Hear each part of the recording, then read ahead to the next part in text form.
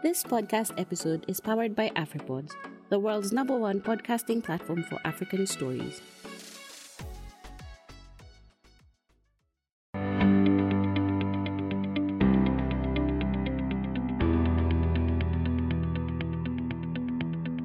Rafiki Microfinance Bank is the third largest microfinance bank in Kenya out of 14, and our vision is to be the leading microfinance bank in providing the most innovative and integrated financial solutions. What is intellectual property? Intellectual property is intangible assets which arise out of creative works of the mind, and these are used for business to generate value and to create value for the business. So they are basically creative works of the mind out of which you create intangible assets. And when you look at most of the youth and business SMEs, these intangible assets, high value intangible assets, actually contribute over 80% of the worth of those businesses. Some of the examples of intangible assets are patents. Patents are rights over inventions in products and process improvements. We also have trademarks, which are essentially symbols or signs which distinguish the products of one company over another.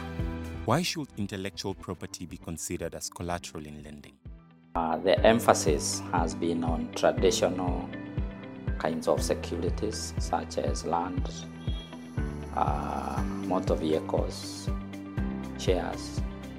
But as economies and even countries digitize with the progress and the growing innovation, we have to shift our mind from tangible assets to the intangible assets, because most of the youth who are actually inventors may not have access to those traditional forms of securities. And yet, when you look at the value that is generated from the youth-owned businesses, most of it does not arise from the traditional tangible securities. It is actually generated through the use of the intangible securities, and therefore it is critical, and it is only plausible that the use of intellectual property with the time is going to become the norm more than the exception. And if you look at it globally, I think countries like Brazil, we have countries like China and also Indonesia. I think the use of intellectual property in those countries, I think it is speaking well, and I think Kenya being also a hub in this region and in sub-Saharan Africa, I think it is only possible that, and it is possible that the use of intellectual property as a way of increasing, deepening access to finance, capital, and credit. How can intellectual property owners make their tangible assets admissible as collateral? A number of intangible or intellectual property assets are accepted as collateral, and these are patents, we have trademarks, we have copyrights, we also have industrial designs which are unique and patented.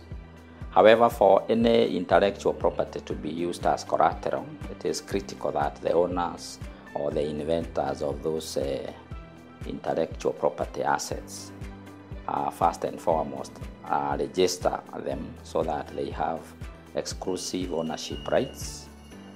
Here in Kenya, these are the body which is mandated by the Constitution is the Kenya Industrial Property Institute, KIPI, and it is therefore necessary that you have a certificate and you go through the validation process to ensure that your rights over that intellectual property is registered under your name.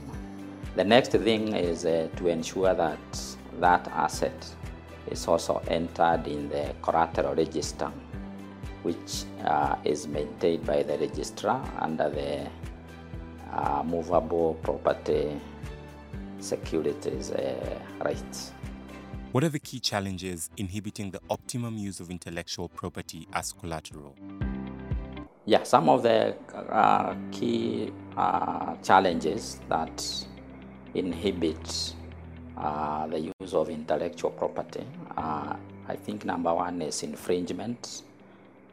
Despite the existence of the legal framework for the protection and registration and protection of intellectual property from infringement, I think with the enforcement of intellectual property has not been up to speed.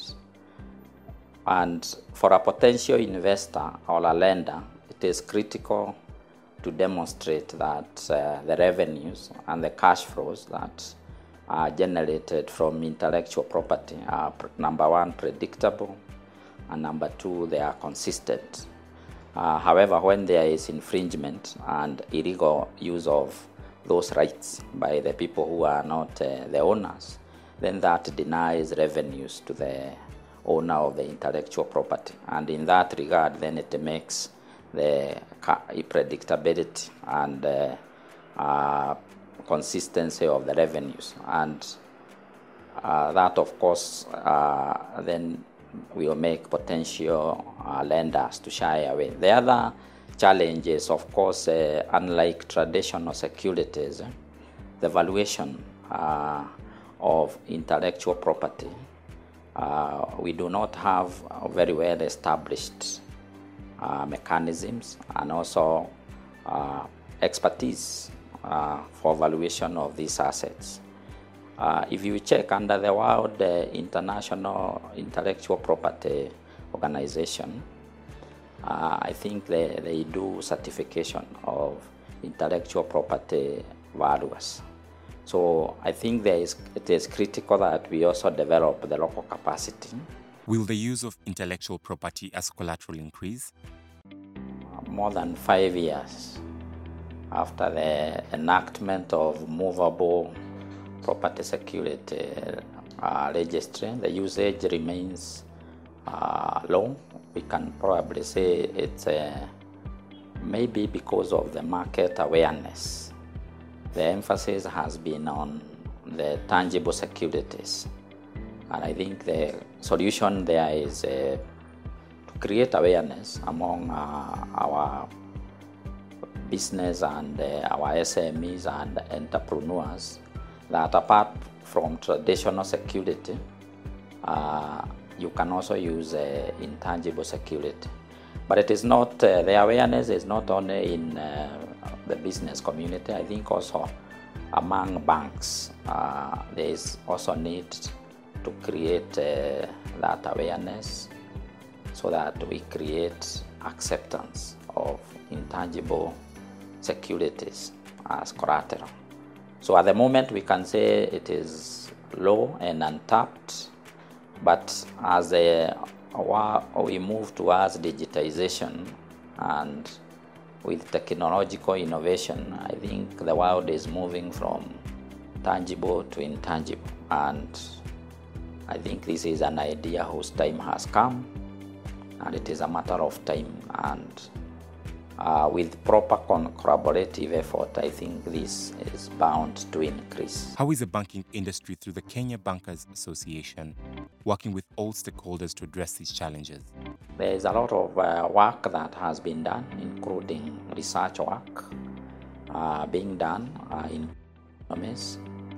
And KBA is actually at the forefront of engaging various bodies, including the inventors. And it is also very keen, especially to empower the youth enterprise in Kenya to access credit. So there's a lot of engagement going on with various stakeholders on how we can ensure that the banking sector and the market in general embrace this idea so that we can tap this great potential that exists in enabling enterprises access capital and finance using intellectual property. Because like I have stated, you realize most of the youth entrepreneurs, when you look at their balance sheets, you'll most likely find that the assets that generate value, they probably constitute more than 80% of the assets. So when we keep on insisting on the traditional tangible security, then we are denying an opportunity. So the consultations are going on, and I believe it is a matter of time, and the market will embrace the use of intangible intellectual property.